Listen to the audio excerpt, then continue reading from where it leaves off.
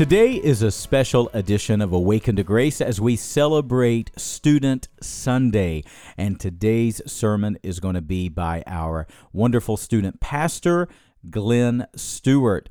He is going to share a word with us from John chapter 2, and I know that it is going to speak right into your life. Let's go to God's Word together today in John chapter 2 as Pastor Glenn Stewart leads us through the teaching.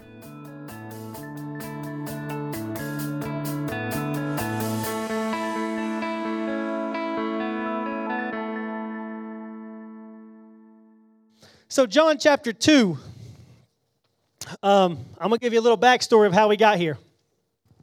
So our high schoolers are in a series, we just wrapped up a series called Be the One.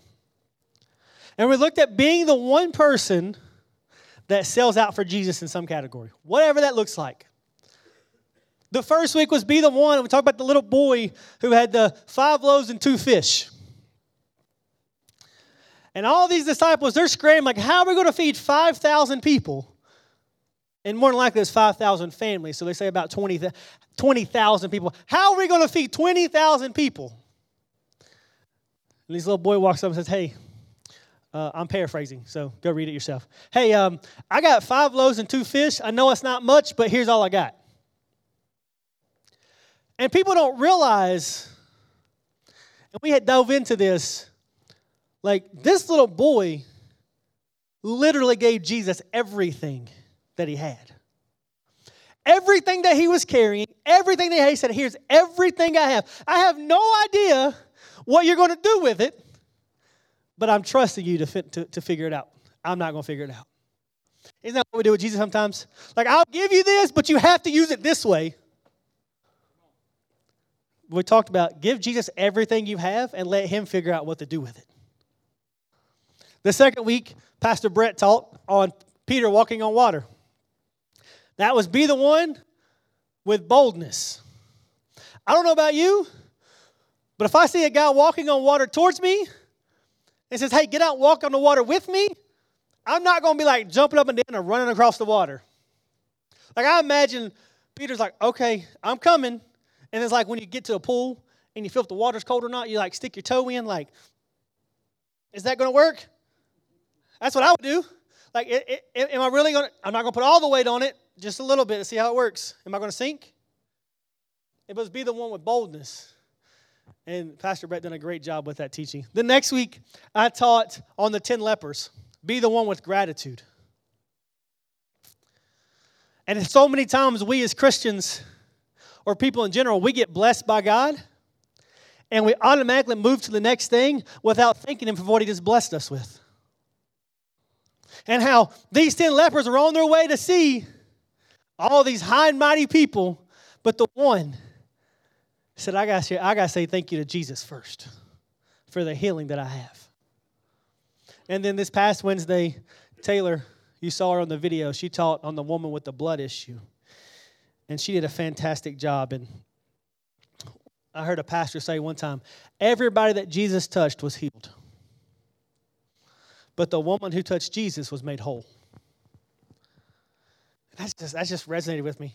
And you should go read that. It's really great. So we're going to continue that series. Is that all right? We're going to continue that series in John chapter 2 with the wedding at Cana. Be the one. Let's start reading.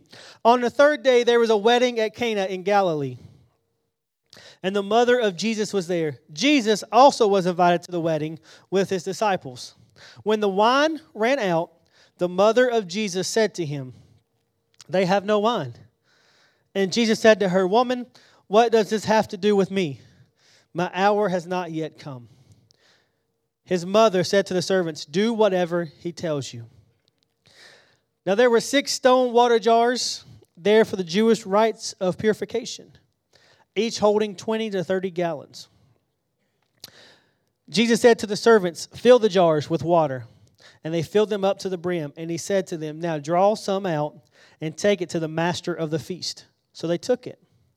And when the master of the feast tasted the water, now become wine, and did not know where it came from, though the servants who had drawn the water knew, the master of the feast called the bridegroom and said to him, everyone serves the good wine first, And when people have drunk freely, then the poor wine.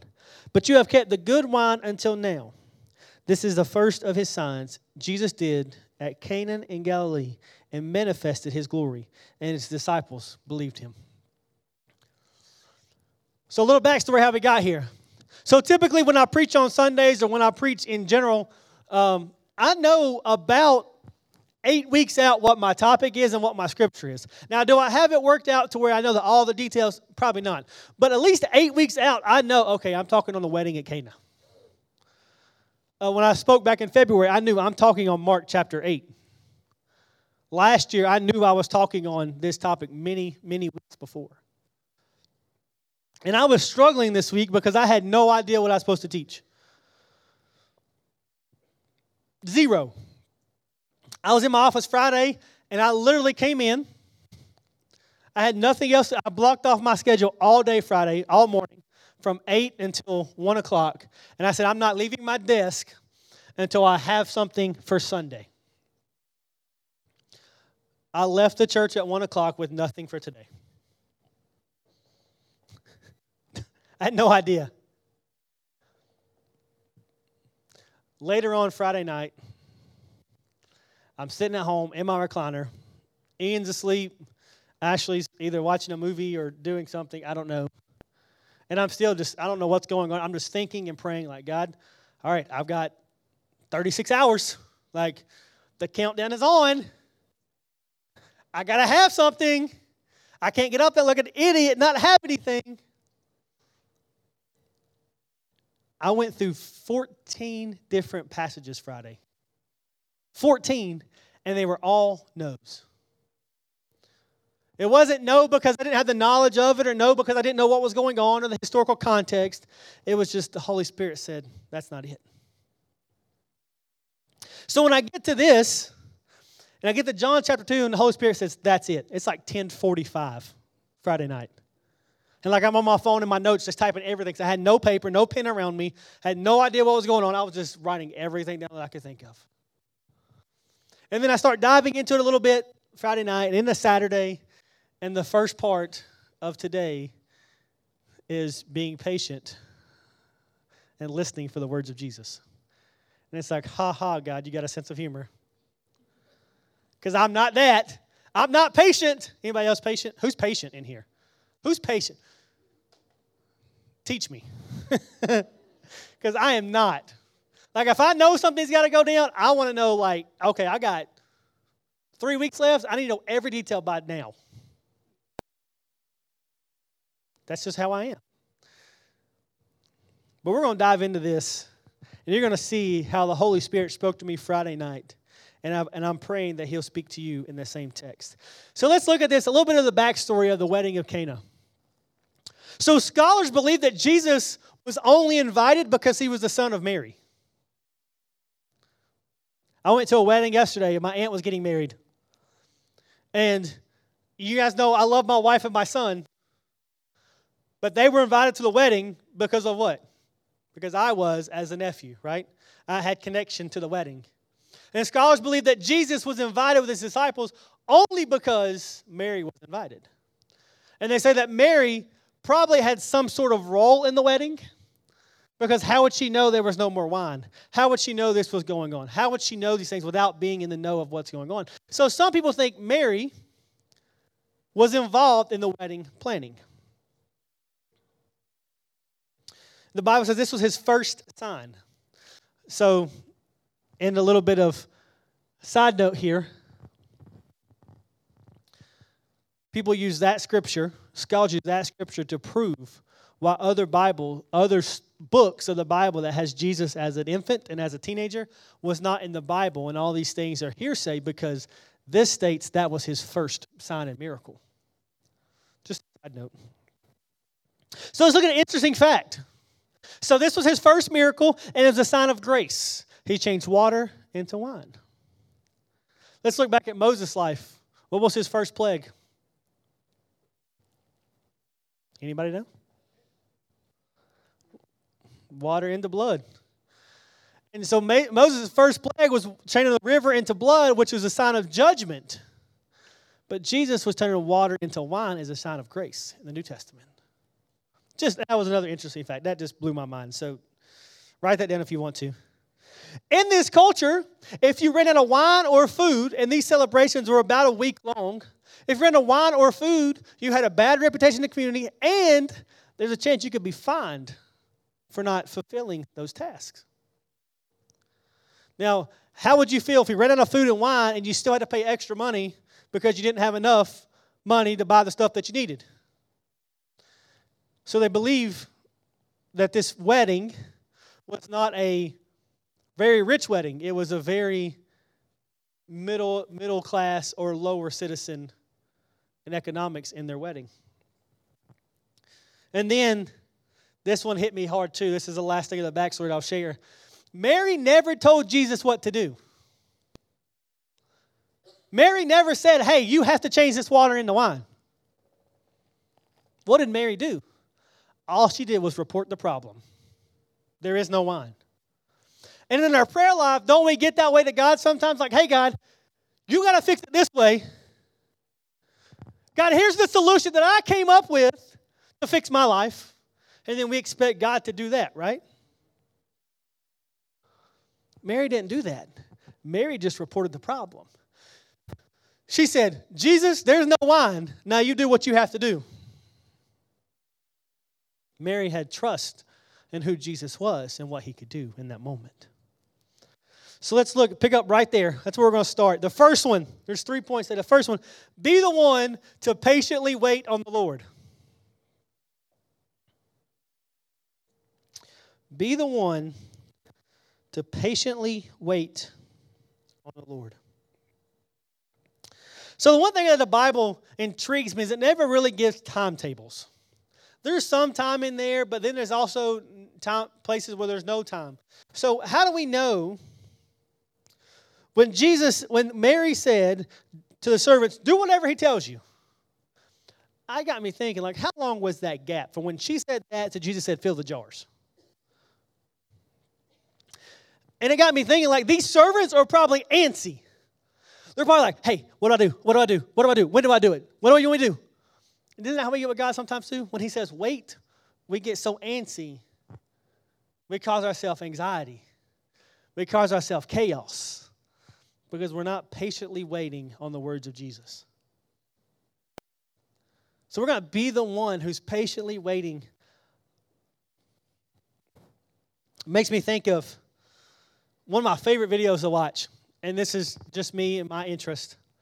I love watching, like, highly skilled dog trainers. Like, super skilled, military level dog training. Where they'll tell a dog to lay down, and they will go wherever they want, do whatever they want, and then they say their one command, and that dog responds instantly, right? I've noticed watching those videos, those dogs lay there. They're not antsy. The well-trained dogs are not antsy. They're not running in circles. They're not jumping. They're down. They are laying, patiently waiting on the voice of their master. And then they respond. And it got me thinking, you got that Psalms 46:10. What does it say? Be still and know that I'm God. How many times do we just sit and be still and understand that sometimes God just wants us to be still? If you're like me, my schedule is chaotic. I'm so excited for tomorrow. Tomorrow's Labor Day. I'm so excited. Ashley said, hey, what's on the schedule for Monday? Nothing. Absolutely nothing. Nothing on the calendar. We're not doing anything. Now, that's probably going to change, but there's nothing on the schedule. And once every few months or every few weeks or whatever, we look at our calendar, it's on our refrigerator, and it is like all kinds of colors, like red, black, white. You got to do this for students, got to do this for the church, this for severe, this for family, this for fun, and it's completely booked. So when do I actually sit still and patiently wait on God? See, I try to use the excuse, well, God, I talk to you and I pray while I'm driving. I don't bow my head to close my eyes. That's a bad idea. But I'm like, that's my time with you, God. Like every morning after I drop in off at daycare, it is a 14-minute drive from there to work, and I'm praying the whole time, no radio. Sometimes I listen to scripture, but that's my time. God said, you're not being still. How many times have you caught yourself, God, that's your me time, that's your be still time, and then before you know it, it's been 20 minutes, and you scrolled on Facebook, and you've been on Instagram, and you thought about 14 different things, and you forgot where you were praying, and you didn't know what scripture, and you're like, well, that was a waste of time. You ever been there? Happens to me all the time. So how do we be still? That's hard in our culture. It is hard to just sit still. I can't do it, first of all. I'm like my 18-month-old kid when they come sit in a chair. Like you put a little kid in timeout, what do? They get antsy. They start crying. They want to get up, they want to get down and run. They want to play. They want to talk. That's me. When I have to be still, that's me. I'm antsy. Maybe it's because I work in student ministry. I don't know. I'm always on my toes. I'm always going somewhere doing something. God really convicted me like, just be still. Just be still. And I'm dealing with that today.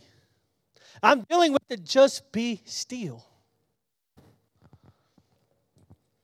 And that conviction just came Friday. And I'm sitting there trying to be patient. Say, what's your next step?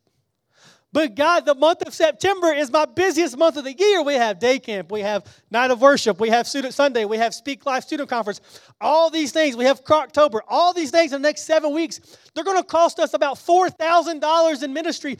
I can't be still. And then exactly what Pastor Ted said, the Holy Spirit said to me, he's like, is this your work or my work?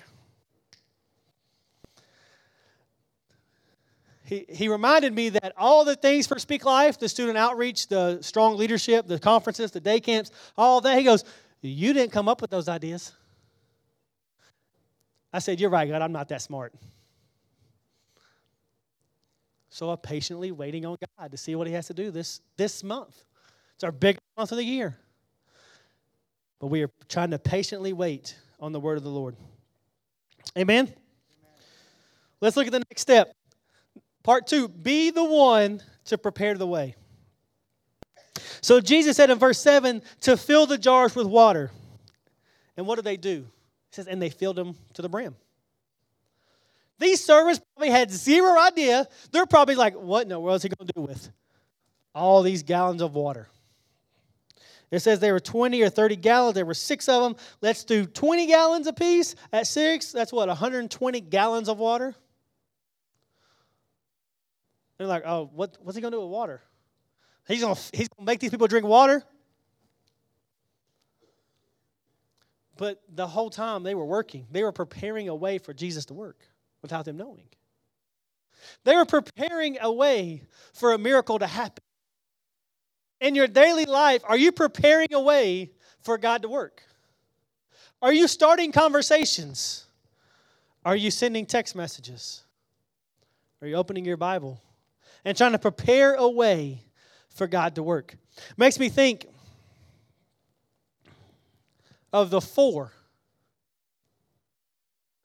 in the book of Mark, where they dug out the hole in the ceiling and lowered their friend down through the roof. Those 4 friends had no idea, 0 idea what Jesus could do or was going to do. But they said, we got to prepare and make a way for Jesus to do something. And just like these servants, they prepared a way for Jesus to move. Isn't it nice that could Jesus do it without the servants? Yeah. Could he do everything he wants to do without us? Yes. But isn't it nice that he loves us to allow us to participate? Isn't it nice when you can just say, you know what, God, it's yours, you do the work, I'm just glad to witness it. And that's what I want to be. I don't want to be some high and mighty speaker or this person who's well known in the community. I don't care about those things. I just want to prepare the way for Jesus to move. I just want to open the door and say, God, I don't know what you're going to do, but you told me to do this, so I'm going to do it. I don't know the outcome, but I'm going to do it. See, I didn't have a plan going to the schools and sharing the gospel. I didn't go in with this agenda saying, hey, you know what? I'm Glenn Stewart. I work at Preaching Christ Church. You should know me. Let me talk to your kids. You think that would work in today's school system? Nope. Not at all. I would probably be laughed at. But you know, I said, hey, let me bring donuts to teachers. Hey, let me just provide a free meal for your teachers one day. Hey, let me just come in and sit in your counseling office and just ask how I can help the students of the school. Don't put my name on it. Don't put a church name on it. Don't have to tell anybody. I just want to know how I can practically help this school. How we got started with athletics at Sevier, I pulled up one day and I said, hey, Coach, again, you don't care who I am. It's fine, but here's who I am. I said, I have 200 popsicles in my car frozen. Can I open them for your football team? That's it. I have scissors. I have a trash can. I just want to open popsicles. Did that with the football team. Then the cross-country team said, hey, you got popsicles. I said, you know what? I brought extra just for you. And then the volleyball team walks out of the gym, hey, do you have any extra popsicles? I sure do. I'll be right back. That was 5 years ago. And now, those who know me, I'm at Sevier 4 to 5 days a week for 2 to 4 hours a day. No agenda. I help coach. I help run drills. I help do those things. I don't have an agenda, but I'm opening the doors for conversation. I would never call anybody out and embarrass them. But because I have been faithful and consistent in opening doors, that's it.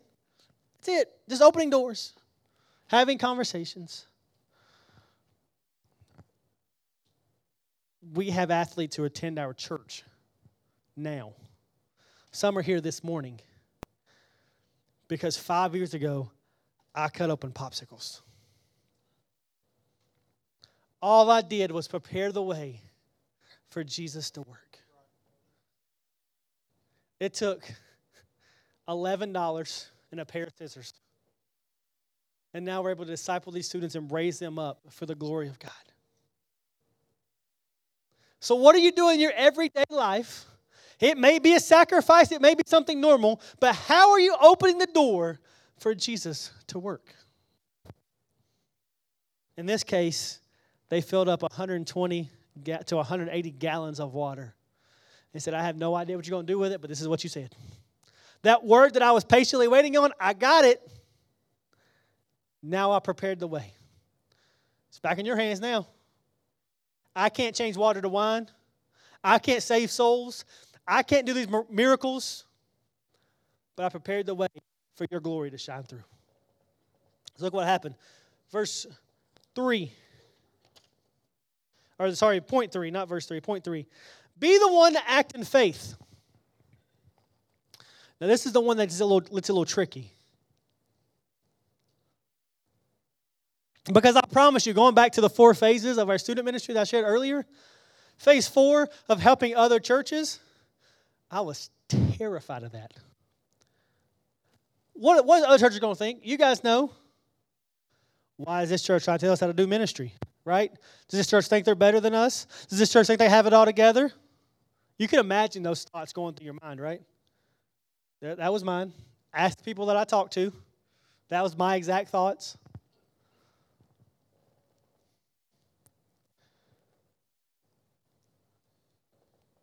And I had to act in faith and say, hey, guys, look, God called me to help you. I'm not trying to teach you. I'm not going to tell you what to do.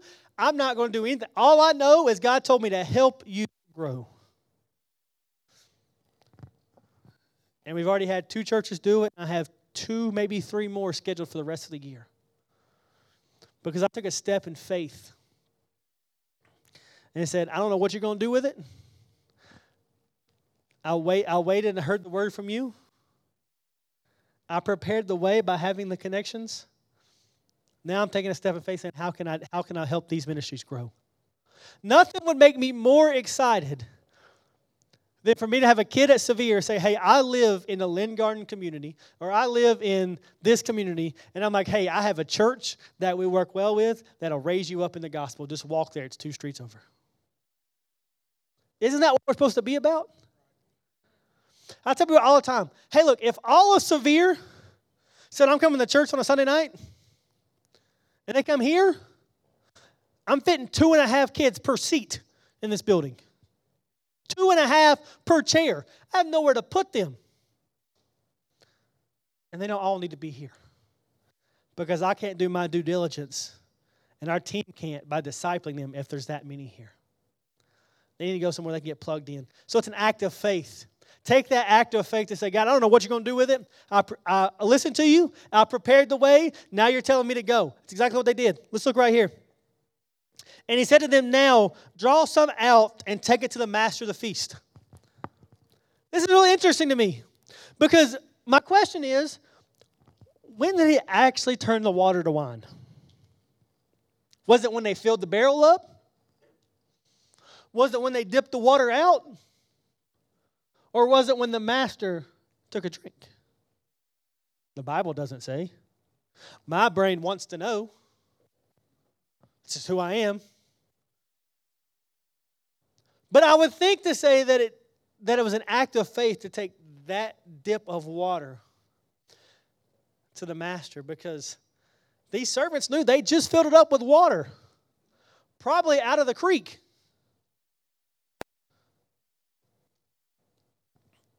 And they're going to take this to the master of the feast? Okay. Could you imagine if they got there and the master drank the creek water instead of the wine? What would happen to those servants? But in an act of faith of who Jesus is, they took it.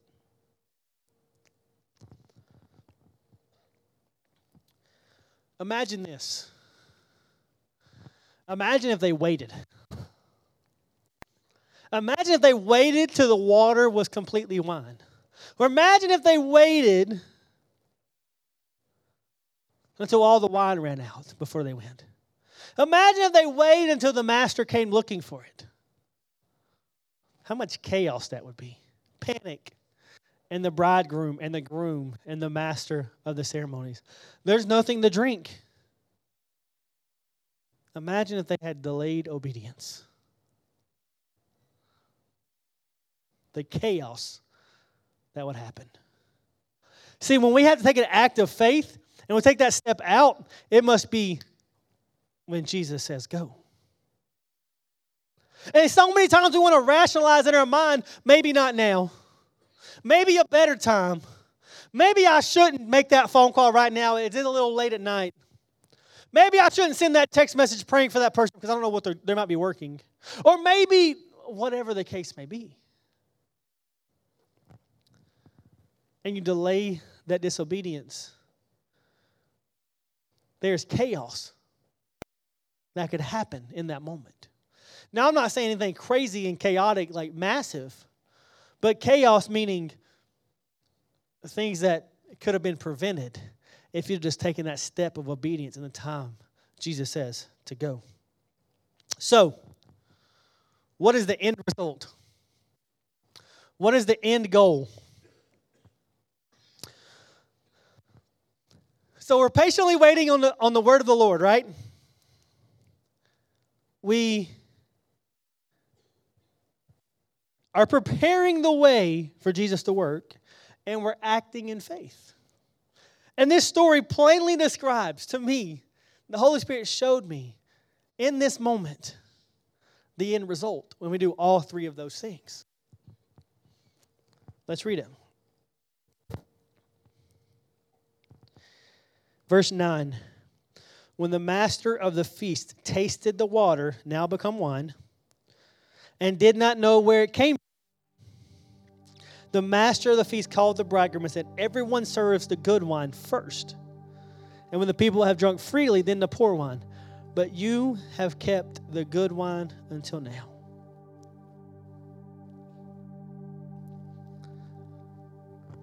When you patiently wait on the Lord, and you prepare the way for Him to work, and you act in faith in the steps He tells you to, the result is better. The result is sweeter. And I want to take a stab and say it was abundantly more.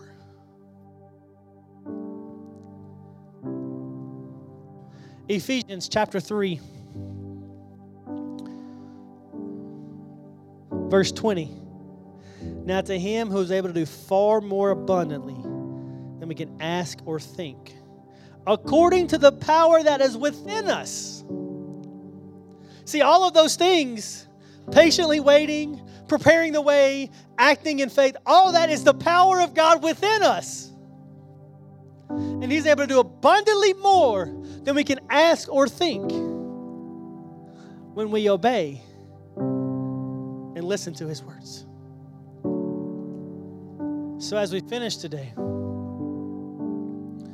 where are you at in your walk? Do you need to patiently wait on the Lord? Psalms 46:10.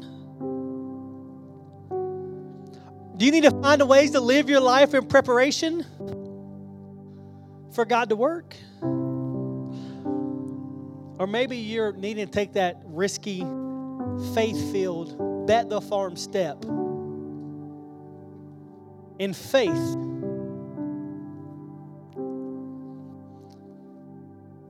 to let God work. I am a strong believer that all of us in this room are at one of those three categories. We either need to patiently wait, prepare the way, or act in faith. So I'm going to say a prayer. Seek God and what He needs. And I have good news for you. This is where I pray. I have good news for you. If you do those things, in the end, we celebrate in victory. Not because of what we did, but because the power within us, the power that Jesus has bestowed in us. Let's pray. God, thank you for this day. Thank you for our student ministry. Thank you for the team that serves, the students that commit. Thank you for the church that prays. But God, right now, let us turn our prayer inwardly and let us seek ourselves and say, are we patiently waiting on the word of the Lord, or are we antsy and trying to do things on our own? Are we preparing the way for Jesus to work a miracle in our lives? Or do we need to, are we prepared? We're just scared to act in faith. God, let us act in faith boldly, because you say that you will give us abundantly more than we can ask or think, because of the power that is within us. We're asking you, your Holy Spirit, show us where we fail and what our next step is. In Jesus' name, amen.